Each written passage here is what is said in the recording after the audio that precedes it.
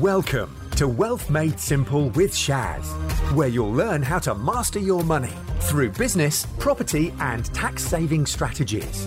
Your host has collectively helped his clients make tens of millions of pounds in additional profits through these strategic approaches to business. Introducing Shaz Nawaz, an award-winning chartered accountant, property tax expert, entrepreneur, and property investor. All right, Shaz, so thank you so much for joining us on Weekly Business Talk. I briefly mentioned to you, we have a whole load of listeners, thousands of them, that they're small and medium-sized business owners. They're in web design, they're in sales industry, marketing industry, property. We've got a really diverse listener base. But ultimately what we all have in common is we're running small and medium-sized businesses where, in times like this, some of the listeners will be just looking to survive, to get throughout this difficult time. Obviously, we're in the midst of this pandemic and lockdown. But of course, we want to grow successful businesses. We want to increase our knowledge within business. And so we speak to people like yourself, Shaz, who have been in business a long time, you, of course, started. I'll let you explain a bit about your story, but what interested me was someone whose main expertise is in the accountancy space. Right now, everybody's got a whole load of questions when it comes to asking our accountants about self-employment benefits and furlough schemes and grants and loans that are available to us. But I thought that would be someone who can share some valuable insights right now to our audience, so that, as I say, we can learn to navigate ourselves through this difficult time, but then hopefully off the back of it can come out and grow our business thereafter. But of course, I know you've now got, you're certainly a bit of an entrepreneur. You've got some other business interests that range into property and day nurseries and whatnot. So I'm looking forward to really picking your brains, getting some of your wisdom and sharing it with our audience. But that is who Weekly Business Talk listener base is. But enough of me telling you about our listeners and about the podcast. Shaz, introduce yourself. What is it you do? And tell me, what is your day-to-day sort of operations and week-to-week operations all about? First of all, thank you very much, Scott, for having me on your show. I know we've been trying to get this sorted for a couple of months now, in fact, I think. Yeah, it's been a while. It has been a while. But I'm glad to have nailed you down and we've got our times right, so thank you so much for that. It's finally happened. Where there's a will, there's a way. In fact, that's the first business lesson. That's very true. It's actually very fitting right now, isn't it? Yeah, absolutely. So by profession, I'm an accountant. I have my own accountancy practice, which I've been running for the last 18 years now. And that's when I really started my business journey. And as I've progressed on that journey, I've then started a few different businesses, because very quickly I came to the realization, Scott, that if you're in professional services, running a small business, be it an accountant, a lawyer, an IFA, for example, you'll earn reasonably decent money running a business, but you're never going to kind of really become financially independent unless you have a very strong base and a very strong business. And I can especially talk about the world of accountancy. Most small accountancy practice owners tend to earn a good salary. They don't make, significant profits. And that's when it dawned upon me that really what I should be doing is creating multiple streams of income. And that's when I started, and of course, not only that, but also diversifying so that I don't rely on one source of income, one type of income. So I then started a few different businesses, ranging from, as you've already said, a children's day nursery business, a credit hire business, a speaking, coaching and consulting business, which has worked incredibly well, and a property business. So those are my 5 different streams of income as an entrepreneur. There's some weeks, are you on, for example, I dare say that certain times of the year you're all hands on deck when it comes to your accountancy business, and then other days, does it completely vary, or do you have it split up that you're really only working on certain businesses now, or is it certain days, or just at certain times of the year? How do you split your time up now between them, or is it a bit of an ad hoc, just you deal with business as and when it comes? It's a bit of both. I soon realized that there were lots of accountants who are much better than I am at producing accounts and doing tax work and compliance work. So I went on this journey to try and employ as many of those as I could, obviously depending on the capacity in my business. So I've got a fantastic team of accountants and tax advisors who work for me, who pretty much run that business for me, truth be told. And I can say hand on heart, they're all better than I am as an accountant or a tax advisor. However, I am in the same office, sat in the same room, although obviously it's a big room and it's divided up. So if anybody ever needs me, I'm there. Pretty much an open door policy.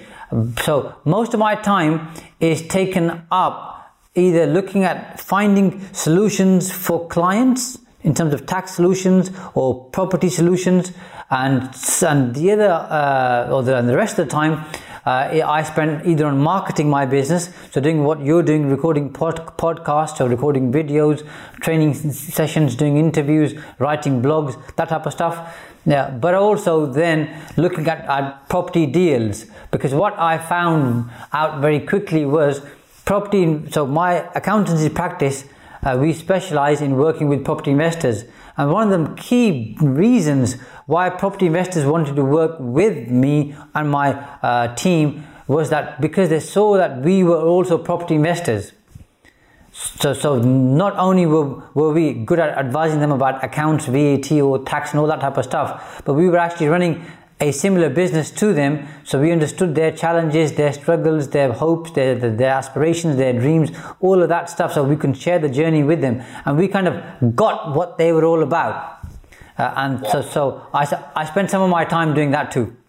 I can really relate to that actually, Shaz, because coming from more of a legal sector from myself, again actively involved in the property space, that again is how we get a lot of business in the property space or from investors and developers, is because we have a good knowledge of the property space. So it's always great when you're dealing with an expert that has not just knowledge about VAT, tax or the legalities surrounding say property, but that actually knows the real details of the business, because they actively have interest within that business or that sector or field as well. So no doubt that's a great selling sort of it's a great pool for clients to get them in. So I can relate to that. But something interesting you just said there, you mentioned there that you spend most of your time now on marketing these businesses by doing podcasts, writing articles. You've got books, of course, which we'll come to no doubt at some point in time. Was that something, because we find it's something I always talk about was so many great businesses, they're great at their individual craft, they're great accountant, they're a great solicitor, but unfortunately running their business is a whole separate skill, and sometimes they lack in that area, which we try and educate these sort of experts on. Was that something that you found out early on in your career, that you need to be a marketer first, or you need to spend more time doing that? Did it happen naturally? Was there something that made you go, right, I will build these businesses, employ people, and I will market them and be the face of these businesses, I'll develop the business? How did that come about? What brought you to that? I wish I had a mentor like you, Scott. When I started my business back in 2003, it took me the best part of 8 years to do the hard graft, to make numerous mistakes. And I sometimes joke that I've pretty much made most of the mistakes a business owner could make. That's how naive and wet behind the ears I was when I started. So after about 8 years of being in business, it then dawned upon me that what people are generally speaking doing, of course, you need to do CPD, continuing professional development, to learn your art, to learn obviously the regular updates in your industry. That's fair enough. But generally speaking, professionals of all sorts and types are sometimes fixated or programmed to become a better accountant, to become a better solicitor, to become a better IFA, or whatever their profession may be. And what I realized, Scott, was once you're good, and you're pretty good, and you know your business and you know your stuff, if you then spend another 25% time becoming even better, your income is not going to increase or improve with the same or in the same proportion. So just because you're 25% better now, you're not going to earn 25% more. However, if I spend that time improving my business by 25% more, it's likely I'll increase the amount of revenue I generate for my business. Again, it might not be 25% by the way, but it could be 20%. And that's when I started changing my focus, saying I need to do my continuing professional development. I need to keep up to date with tax and accountancy rules and changes. Of course I do. But the rest of the time, rather than trying to become a better accountant, let's now become better at marketing the services that I'm selling. And how did you have a time frame where, or a sort of strategy where you say, this is how much time I focus on operations and this is how much time I focus on marketing? Do you have a hard and fast rule for that? I mean, if there's people, for anybody listening out there and people wondering, how, okay, but do I spend a day a week, a couple of days a week and so many hours? How do you try and do it? Yep. So, and I mean, it's kind of changed over the years.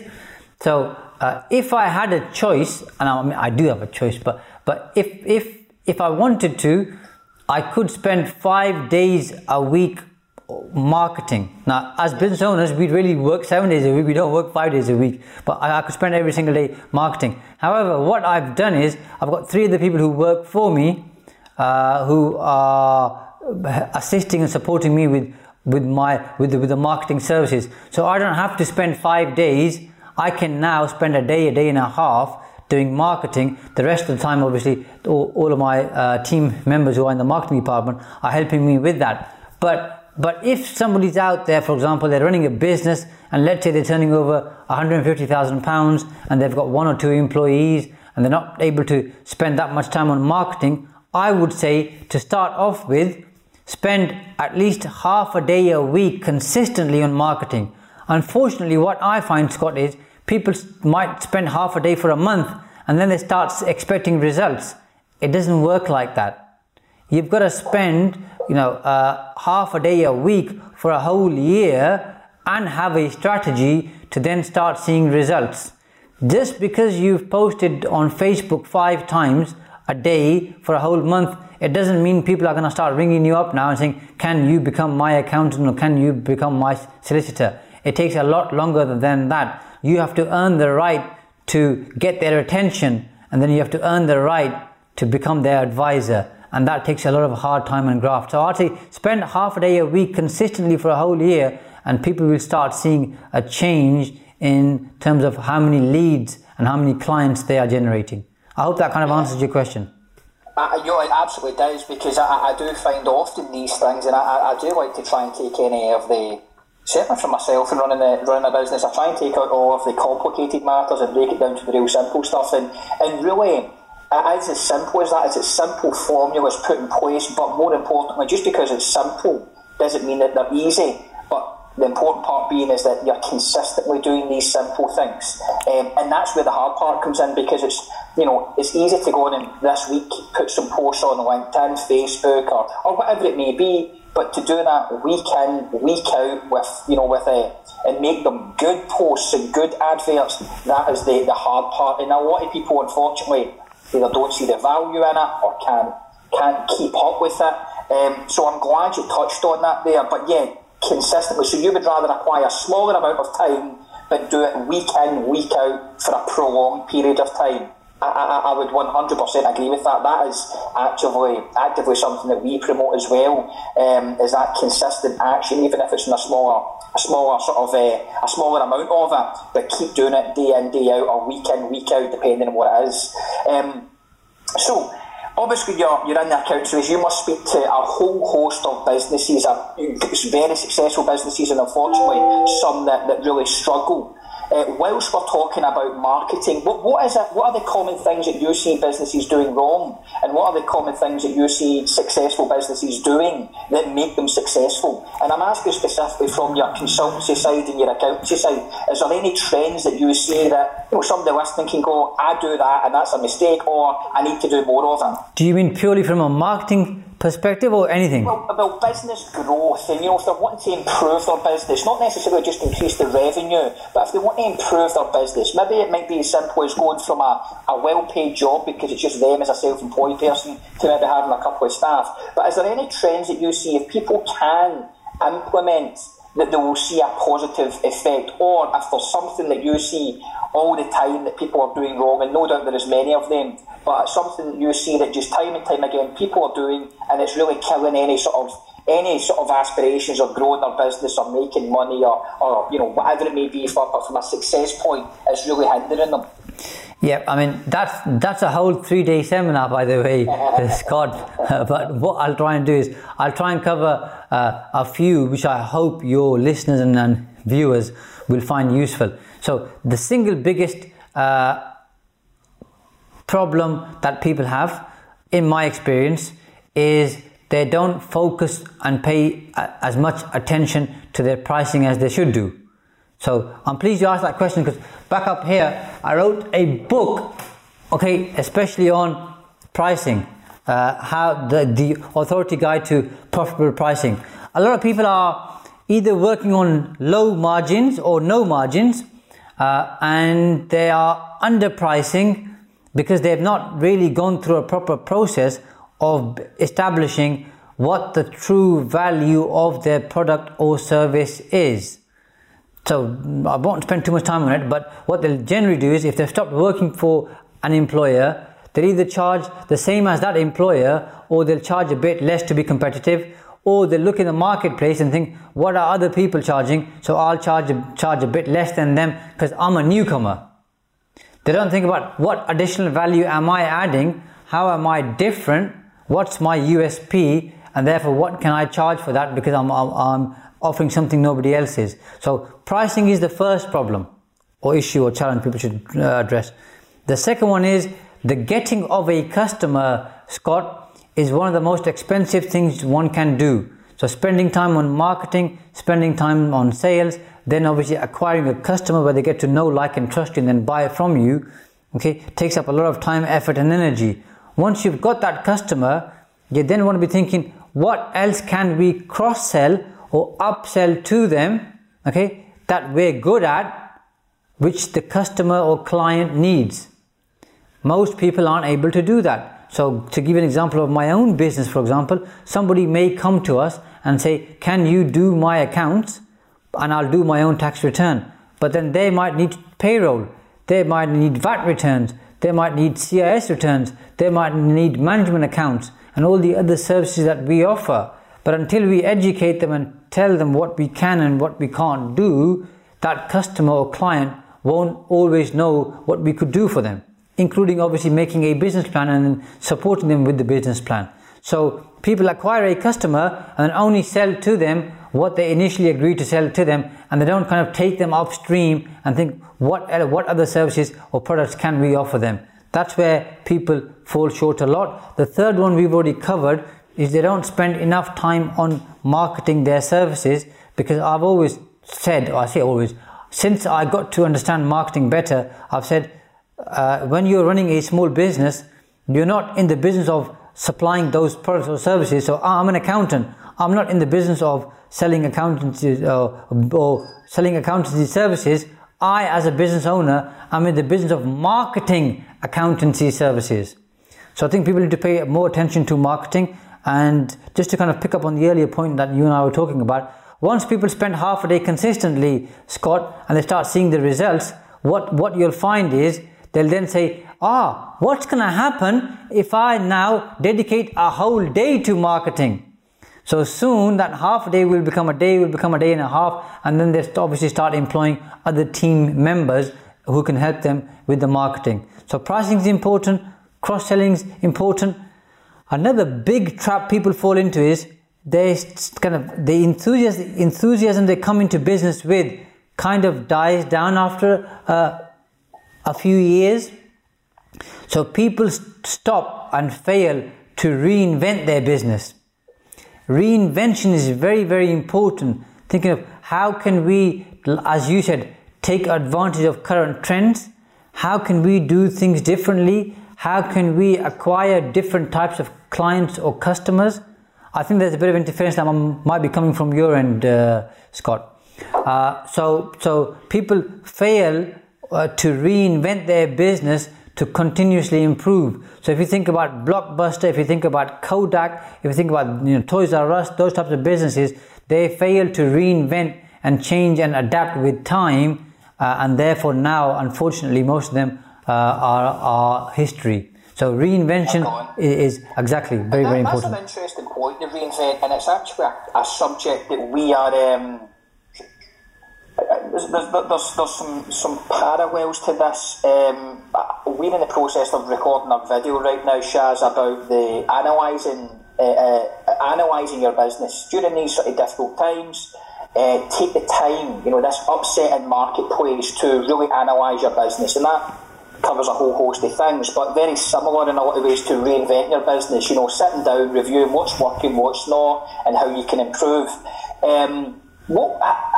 So there's a lot of, like I say, similarity there, but what would you say if someone has to sit down and maybe look at, maybe their business is getting a bit stale and they were going to reinvent, what would be the first typical process that you would encourage people to do? Like, what are the actual physical actions that they can take in order to reinvent themselves?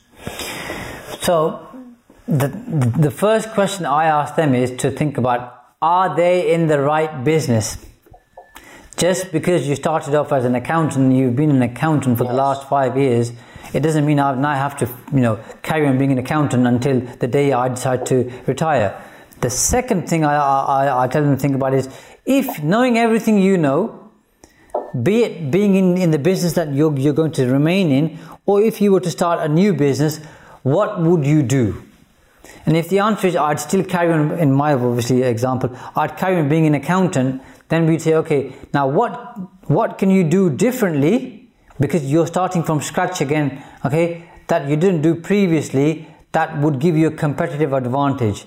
And that's when people then obviously start thinking about all the different possibilities, avenues that are available to them. I'm sure you've heard of things like doing a SWOT analysis, or strengths, weaknesses, opportunities, that kind of stuff, a PESTEL analysis, looking at all the different opportunities, which all of those things are great, by the way, but I find most of the answers are known to the business owner anyway, because they know what the problems are, they know what the blockages are, they know what the hurdles are, but they are trying to solve the problem at the same level as where they've created it. And as you know, Scott, you need to see things from a different perspective in order to solve a problem which you've already created.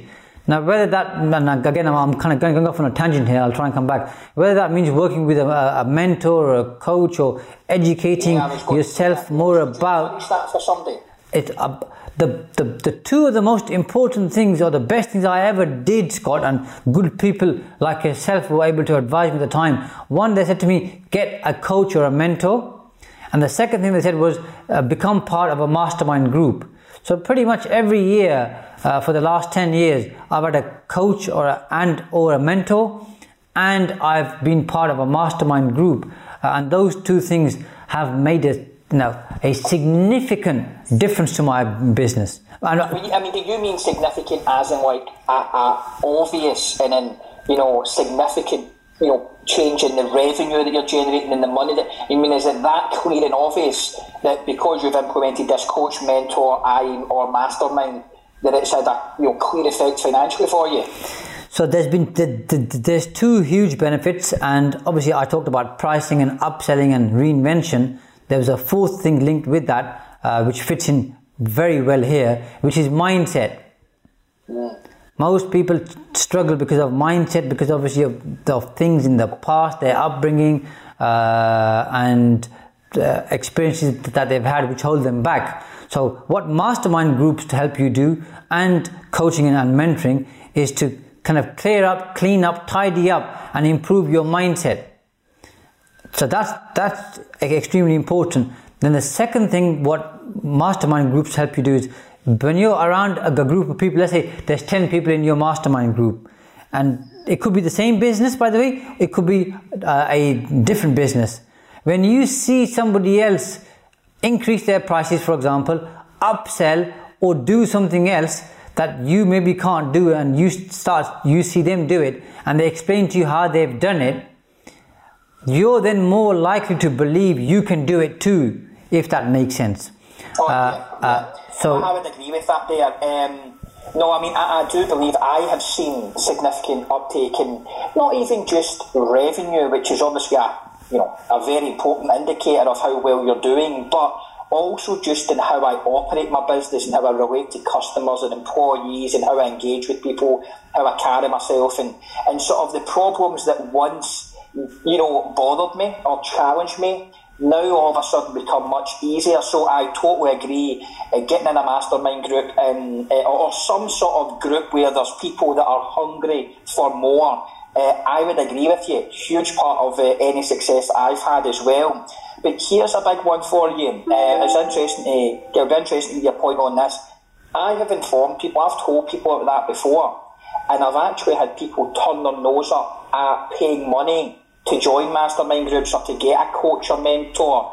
Do you pay, good money for these people and this access? Do you believe in that? And if you do, what do you say to those folk that maybe go, I'm not going to pay money to have someone tell me, or to be part of that group? But what's your thoughts on paying for access, essentially? So I tell people that as an accountant, paying for anything causes accountants huge pain. We like to charge people money, we don't like spending money. The question, or the answer to your question is, it's not can someone afford to, it's can you afford not to. Yes. And I can see the barrier, because cards on the table, Scott, initially I struggled with it too. Somebody wants to charge me, let's say for example, £500 to spend 2 hours with me. Oh, that's £250 an hour. Oh, I don't earn that in a whole day. I'm not going to pay somebody that much in 2 hours. Okay, but I can assure all of your listeners, viewers, followers, it's money extremely well spent. And had I have known, like I said, that these types of people exist, the first thing I would have done is, when I started my business, is maybe taken a bank loan for £10,000 and given it to a mentor or a coach and said, here you go, can we start working together? Because all those hundreds of mistakes that I've made, Scott, I would have avoided most of them. But what's really important is, it's not about saying, let's find somebody who I can pay £500 to. First of all, identify your problems, look around, and then find a coach or a mentor who shares the same values as you, has possibly shared the same journey as you, has possibly helped other people who are going through what you're going through. So make sure that they're the right fit, you're comfortable with them. And if they are the right fit and you're comfortable with them, money is secondary, because I can pretty much vouch based on my own experience, by the way, and so I know there are bad coaches out there, I know there are bad mentors out there, but based on my own experience, every single penny that I've spent on coaching, mentoring, mastermind groups, self-development and improvement, Scott, has paid a much higher dividend and return than I could ever imagine. No, I think that I was going to bring that up there actually, Shaz, and that's really, really key to what you said there. Doing your due diligence. It's all very well and good going and finding a mentor. There's a lot of people that are wanting to do better, that are hungry, can be, although we all think of ourselves as very sharp and intelligent business people, we can be easily very impressionable that way. We can be sold the rags to riches story, the quick fix, and all of a sudden agree to something and not really get it. One, we don't get enough from it, might be our own fault, or two, the mentor, the coach, the company don't really deliver on it, and so but it's a great selling that information is becoming big business now. So you have to really do your due diligence, don't you? And again, I would just like to echo, I too have spent some top dollar on my education, on my learning and getting better, and various different, not just specific to my main industry, but in other things as well, particularly sales and marketing. and it's also paid off. It's just something you touched on there. It's, but obviously is an important part to your success and to where you are now. And yet I see so many people devalue it or think that it's just something you have to do from time to time. It's a little bit like training. I'm a big advocate in regular training within a business, training your staff, training the people around about you on various things. And a lot of people see it as something that you do every so often, whereas, or something you did, when was the last time you trained? We trained last week, instead of something you do every single week, consistently, week in, week out. I see it very similar that way. People see getting a coach, mentor, mastermind like that training. It's almost a bit of a drag for them. It's a bit of a chore, whereas they should be seeing it in a different way. Maybe it's just because they've never seen the results from it yet, and it maybe takes something before they actually do that. But yeah, business owners should, much quicker than they do often, seek out some sort of guidance, coaching, mentorship, masterminds, and pay, but after doing your due diligence to make sure it's aligned with your values, like you say. Well, I'm conscious. I don't want to miss the elephant in the room, but obviously right now we're in a very challenging time, and I think actually something you said, all these mistakes that you made, that must be a common theme, because every business owner I speak to has made a ton of mistakes and you learn from them, which is great. But none of us have probably experienced what's going on right now. Very few people have experienced anything of this nature. Even sort of Great Depressions and recessions don't really compare to what we're going on right now. But the coronavirus and COVID-19 is hugely affecting the economy and affecting business operations in various ways. Some people are doing much better, most people are not. Again, from a business person but an accountancy perspective, there's a whole load of government initiatives. But first and foremost, what is your thoughts on the economy, the business? How is it for you? Just, what is your general thoughts on the coronavirus and how it's affecting things? What are you getting from your clients and sort of other business interests and associates just now? When it kind of started, let's say 5 or 6 or 7 weeks ago, people were panicking. There are still some who are panicking now, but generally speaking, as you know, business owners most business owners in fact, are very quick to adapt. And that's why obviously they remain in business for so long, because they have that ability.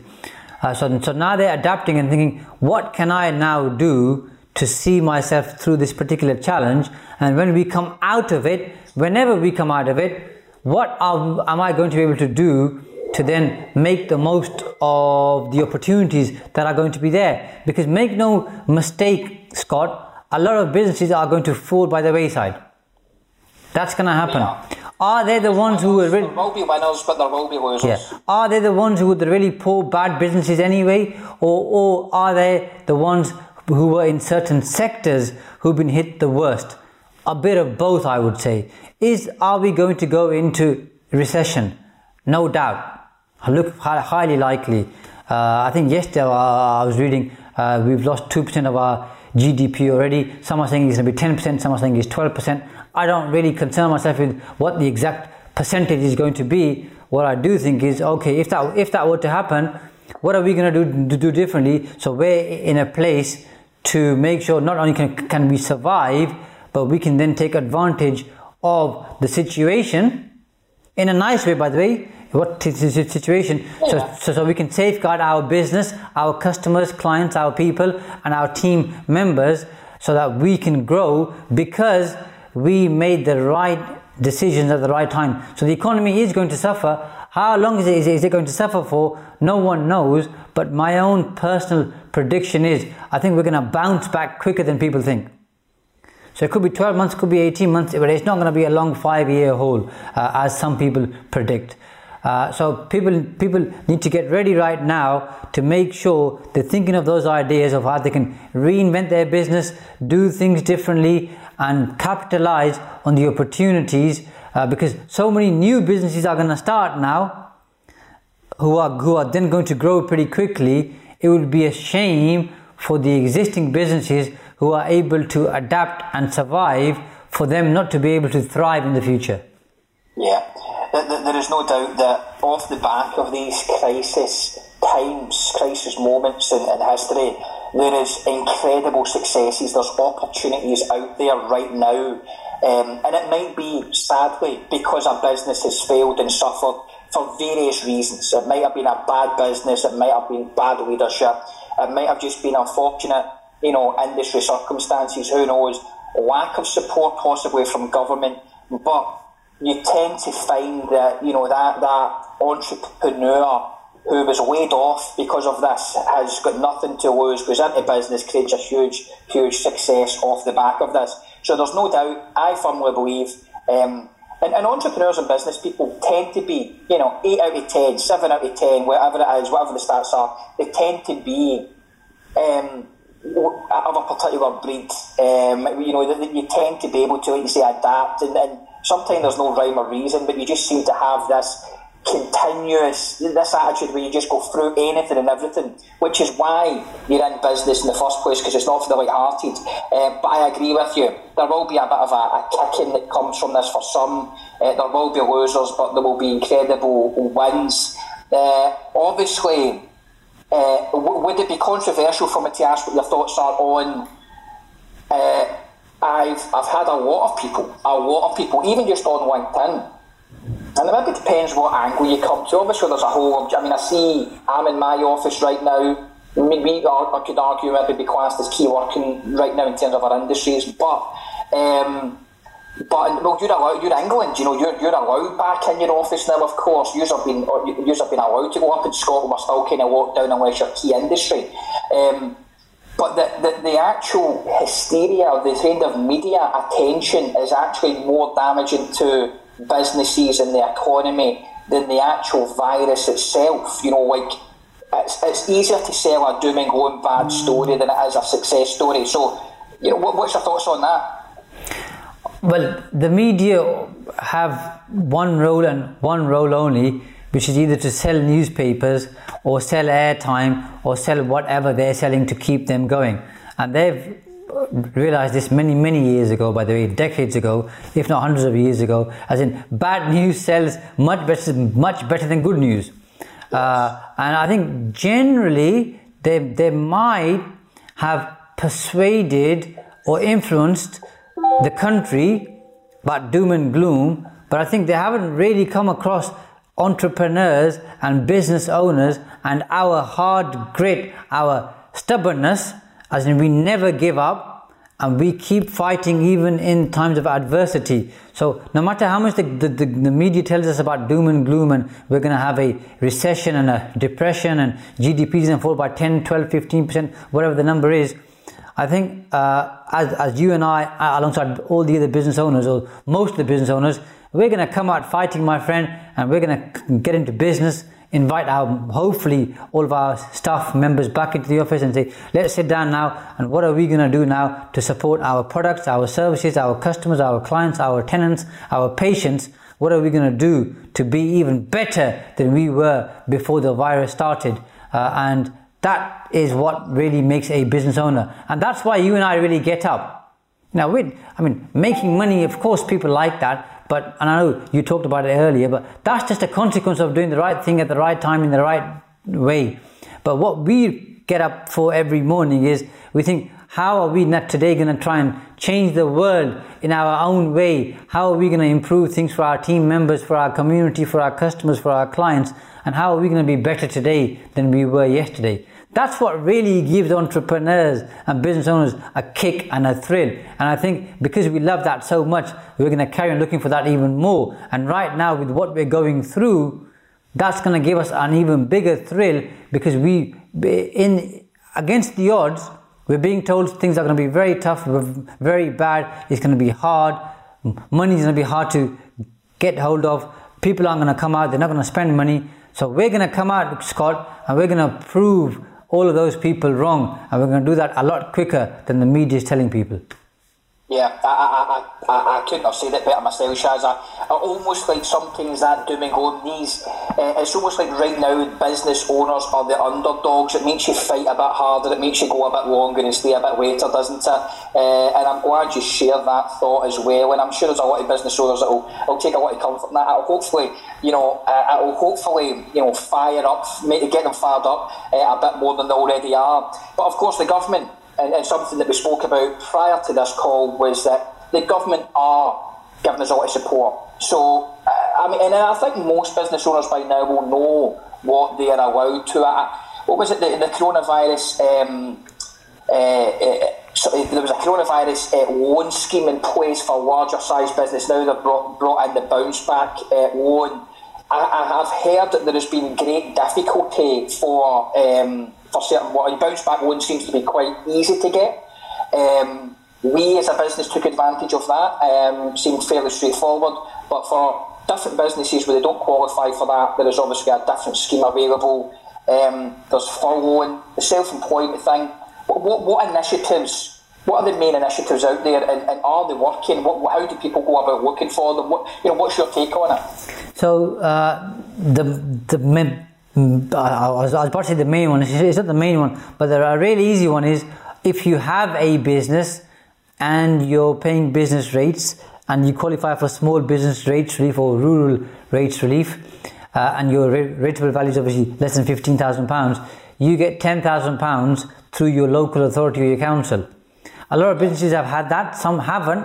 So those who are listening who haven't had that but do qualify for small business rates relief or rural rates relief should contact their local council, and all you have to do is email them and send them your account number and a copy of your bank statement showing your bank account number and your sort code, and they'll transfer the £10,000 to you. £10,000, which certainly for people, that'll probably pay most people's rent in their premises for quite some time, I would imagine, depending on how big your office is, obviously. But if you qualify for small business rates, it's going to cover certainly a right good proportion of it. Exactly. If you qualify. Yeah.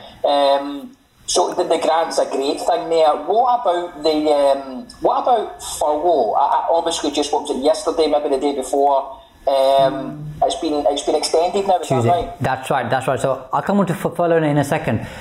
For those businesses who are in retail, hospitality, or leisure, and their rateable value is more than £15,000, but less than £50,001, they get £25,000. So they need to be aware of that. Coming on to that's only for tell me that, what sector is that? That's hospitality. Retail, hospitality, and leisure. Right. Okay. They get a bit more of it because they're going to be significantly hit, of course. They are. Year, so they're getting a bit more money there. Absolutely. Then the Chancellor introduced the furlough scheme, which is the job retention scheme, and the government will pay up to 80%. Capped at £2,500, so 80% of £2,500 per month for employees who you cannot afford to keep on the books. So you furlough them and they basically sit at home, or they can get another job if they want to, by the way, and that they get paid. And on Tuesday, to a couple of days ago, the Chancellor extended that up until the end of October. And the government will continue paying the 80% up until the end of July, and then they're going to expect employers to pay something. So it's probably going to be 20% paid by the employer, 60% paid by the government, which I think a lot of people have seen this negatively. In fact, Scotland saying, "Oh, well, this isn't good," and employees are going to get used to getting free money. I don't think that's the purpose here. The purpose is to give people like you and me confidence to say the government's with you, the government's backing you. If you are not able to get every single employee to come back to work, rest assured we're here, we're going to support you throughout this period. Because let's just say everything goes okay and the 1st of July, we're allowed to go back into our offices and most people are allowed to go back to work. You and I aren't going to say to half our staff members, "Oh, you stay at home and you just get the 80%. We're going to say, "Come back into work. Let's now start hitting the road to make sure we take advantage of all the opportunities available to us." See, just while we're on the furlough scheme, I actually found somebody we had on the podcast, successful businessman down in Essex, CEO of the Party Man Group, James Sinclair. Oh yes, I know James. Do you know James? Yeah. Putting a lot of content out, and I don't know if it was his original suggestion, but that's where I heard it from, just to give him credit if it was him that brought it up. But something he said that would be very interesting is now the government have committed the money to doing this, and the billions of pounds that it's going to cost. He said, I would suggest, instead of saying, staff sit at home, obviously there's an element of sitting at home right now for safety reasons and for the coronavirus and all the rest of it, but even he was basically saying let them work and still get the money. And what that's going to do, instead of just standing stationary and getting support to survive, which is great, why not actually use it to give a bit of a boost to, say, right, continue to work, there is some support on a weekly, monthly basis towards your costs, and actually try and trade out of this. So the money's been committed anyway, so why not try and use it to fuel businesses to actually make profit again quicker, instead of just saying, right, effectively sit at home staff member. He has a point, but part of, in my introductions, Scott, the bit I didn't share with you, not for any particular reason, was I'm also a city councillor. So I'm involved in local politics, also very much interested in central politics, and have a keen interest on how Whitehall works, how government works, how they legislate. The whole point of the furlough scheme is that if you cannot afford to keep an employee on your books, then you furlough them. Furlough them just because you don't want to pay their salary. Now, a lot of business owners have thought, well, business is going to be tight, for example, everything's shut, so we'll furlough you anyway. But that's not why the scheme was introduced. The scheme was introducing, if you can't afford to keep people on, we don't want them to become unemployed. Okay, so rather than them becoming, let's say, and I use this word softly, rather than them becoming reliant on the state, or a burden on the state, or use whatever word you like, okay, yes. Okay, and claiming job seekers allowance or some other allowances or benefits, universal credit or something else, will pay their salary, or 80% of their salary, capped at £2,500. That's what the scheme was introduced for. So what James is saying would change the way that the scheme is presented, and I think it would be very hard for the government to put that through, because it would give off the wrong signals. I see where he's coming from. He has a point, and as an entrepreneur, I know exactly what he's saying, as in people are sat at home anyway, they've got 37.5 hours doing nothing. If they carried on working, they could support the existing business, but that's not what the scheme's there for. The scheme's there for to say, if you can't afford to keep somebody on and you're about to make them redundant, don't do that, keep them on and we'll pay them. Yeah, and I suppose these, when it's almost, I would imagine, and certainly coming from your political background, I would imagine when these type of schemes are put in place, it's not something that I've talked about for half an hour and then put it in place. These things take a lot of legislation, a lot of legals go through, there's a lot of consultation done in a very quick time frame, no doubt. And when you put it in place, it's very difficult to then go back and change it in any huge way. But I found it interesting. I'm not going to lie, I found it interesting. It's great, the support.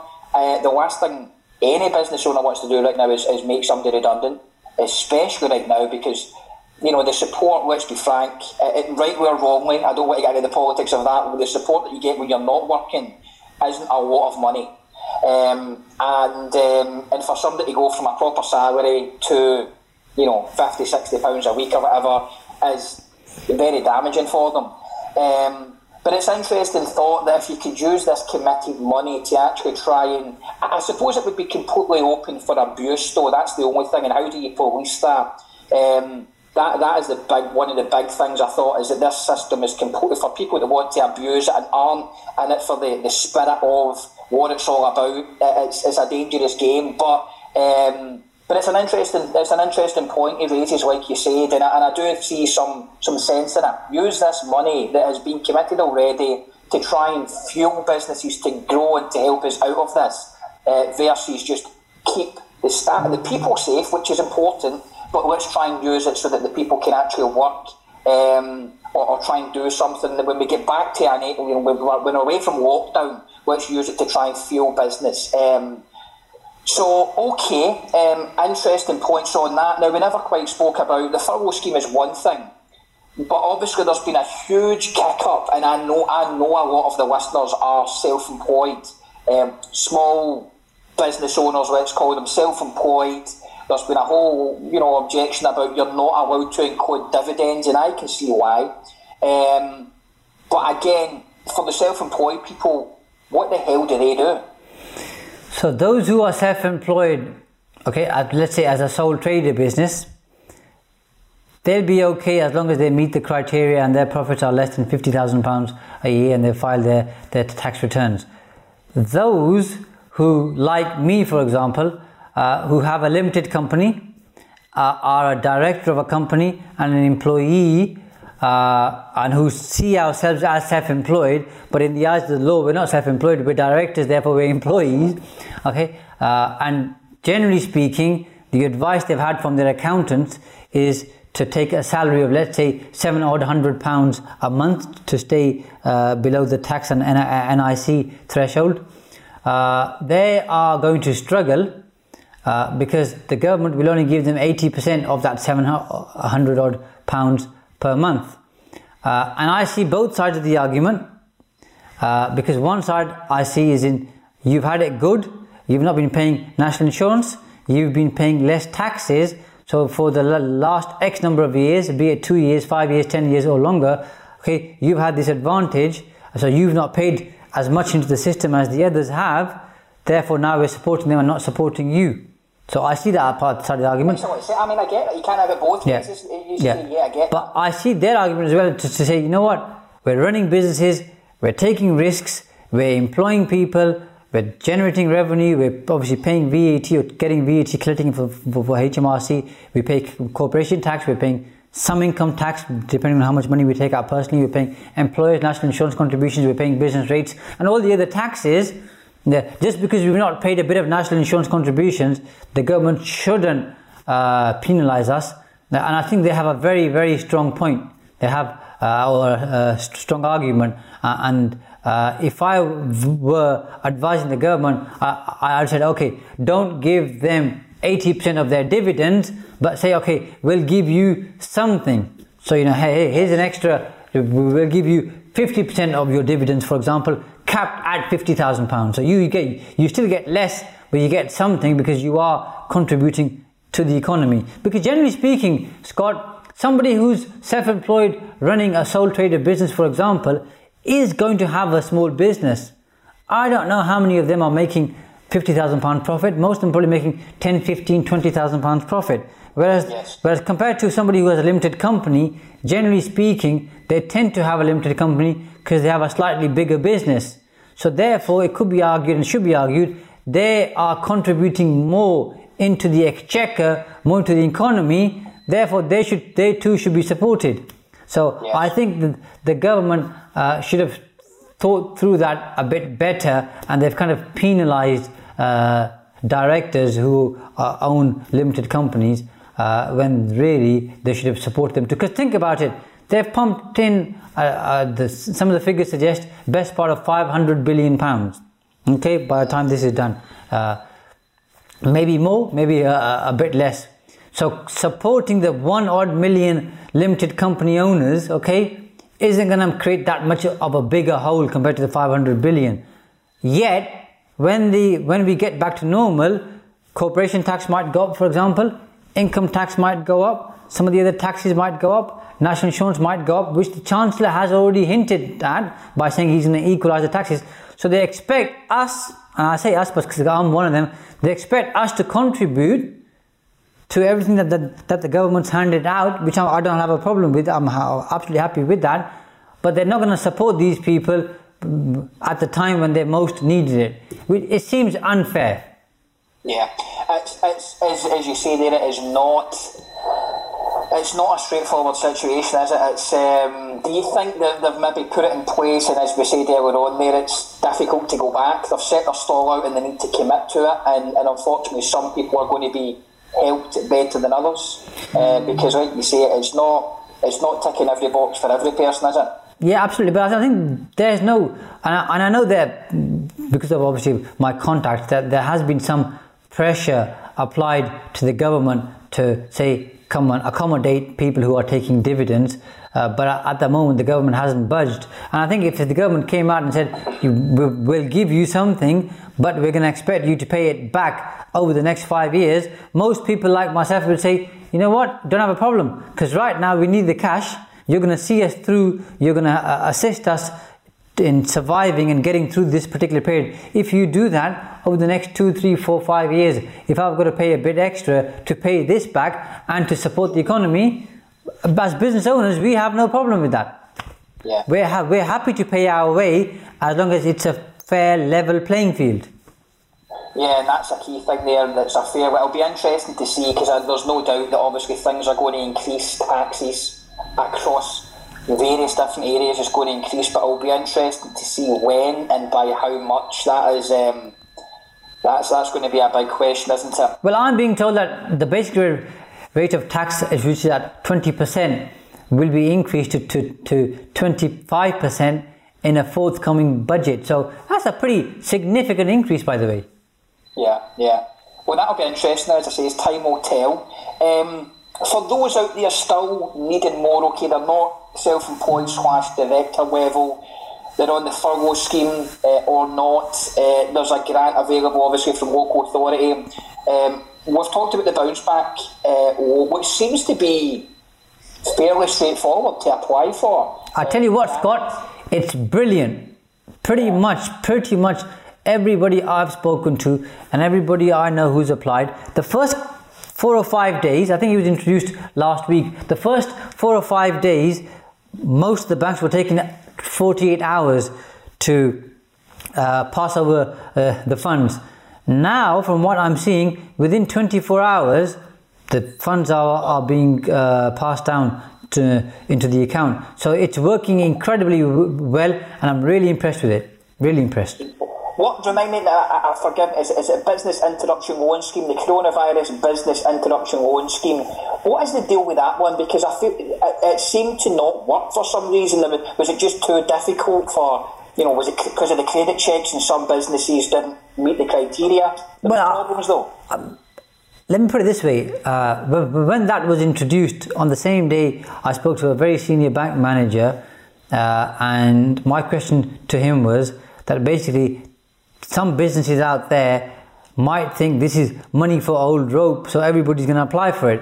And his response, to paraphrase him, was people who had a crap business, who were not credit worthy before this whole thing started, we're not going to be lending a single penny to them. And I think that's the attitude most banks have taken.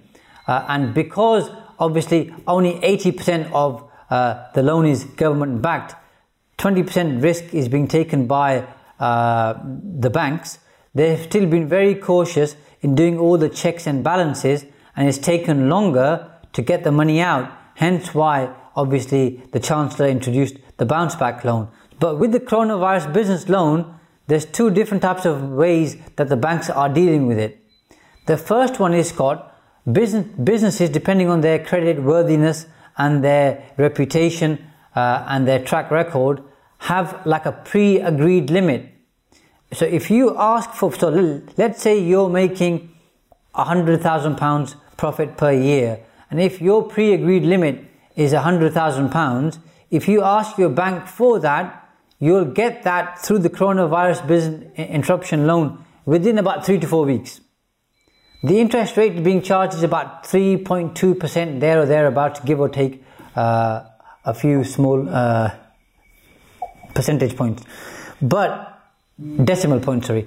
But if you want to go for the fully fledged coronavirus business interruption loan, then it's taking a long time, because then the bank wants possibly a business plan, they want cash flow projections, they want management accounts, And a lot of my clients who applied for that, by the way, who've got really big businesses, I'm talking about millions of pounds of turnover, they're still going through that process. Those are my clients who agreed to go with the pre-agreed limit. Most of them have had their money. So, yeah. And naturally, when you're doing significant turnover, when you're in the millions of pound mark, then of course it is more complicated. There is more factors to take into account, and rightly so. I suppose it's, you know, banks doing their due diligence, not just loaning money to any business.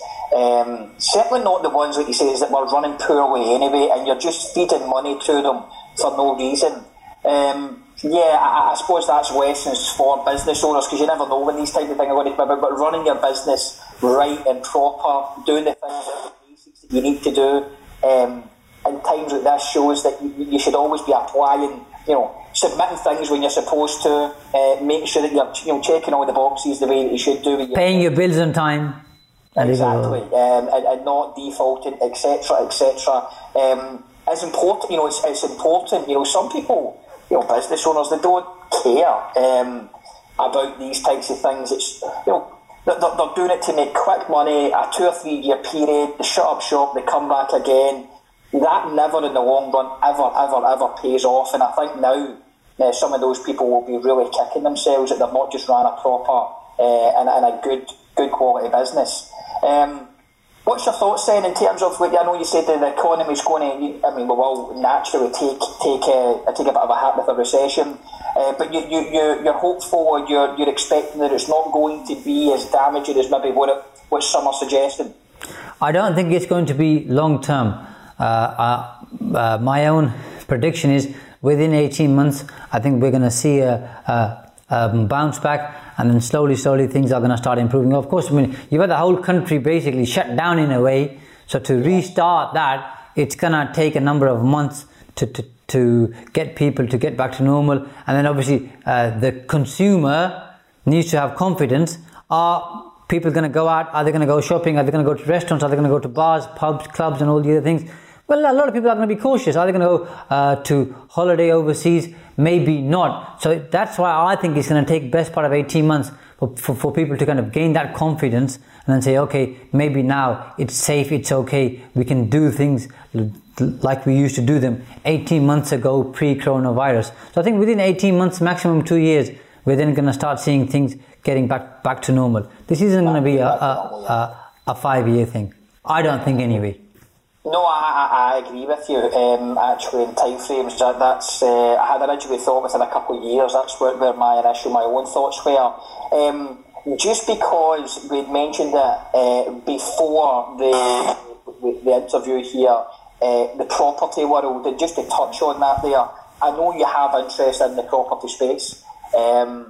Just recently, you've got a large development just been granted planning permission. I don't know if you can discuss that too much, but what's your thoughts for the world of property? I mean, again, you could probably fill another hour on just that alone or longer. But for people that are interested in property and investing in property, do you see opportunity? Is there going to be problems for people that are trying to sell in terms of house prices dropping? And we spoke already where there is prices going down for one and where there's problems for one person, there's opportunity for another. But again, what's your general thoughts on that? And, you know, if you can talk about your development, what's happening there? More than happy to. So the agents I've spoken to who are in the know-how and know more about that particular marketplace than I do, because obviously that's their day-to-day business, are kind of telling me that property prices will probably take a 15 to 20% hit in the next year. Yeah. That's what they're telling me. So even if it's not... You mean in house prices or in the amount of customers selling? In terms of house prices.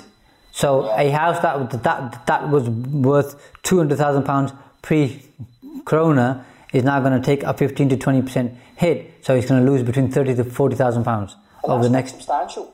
It is substantial. If that happens, what that means is obviously if and people are selling, then that creates opportunities for the buyer. Yeah. Are less people going to sell?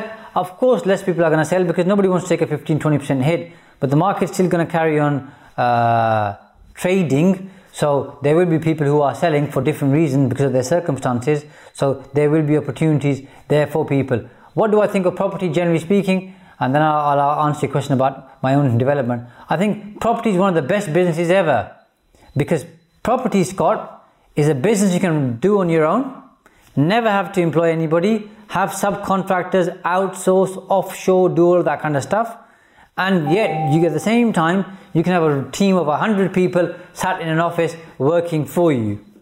As an accountant, I can try and do that, but I'm going to struggle. I do need some people in the office. Property, you have that flexibility. You could pretty much just run your business really from a laptop or a smartphone. And there's so many different variations in terms of commercial, residential. Are you doing HMOs? Are you a letting agent? Are you doing deal sourcing? Are you doing commercial conversion? Are you buying land? Are you flipping? There's so many different variations of property, and of course you can diversify into a few of those. Coming on to my own development, in fact, one last point. Anybody who has a business should diversify their income, and I would suggest that they seriously consider and look at property. It's a very good investment. Take a long-term view and make sure whenever you buy property that two things happen. The first one is it's in a good location, so it cash flows.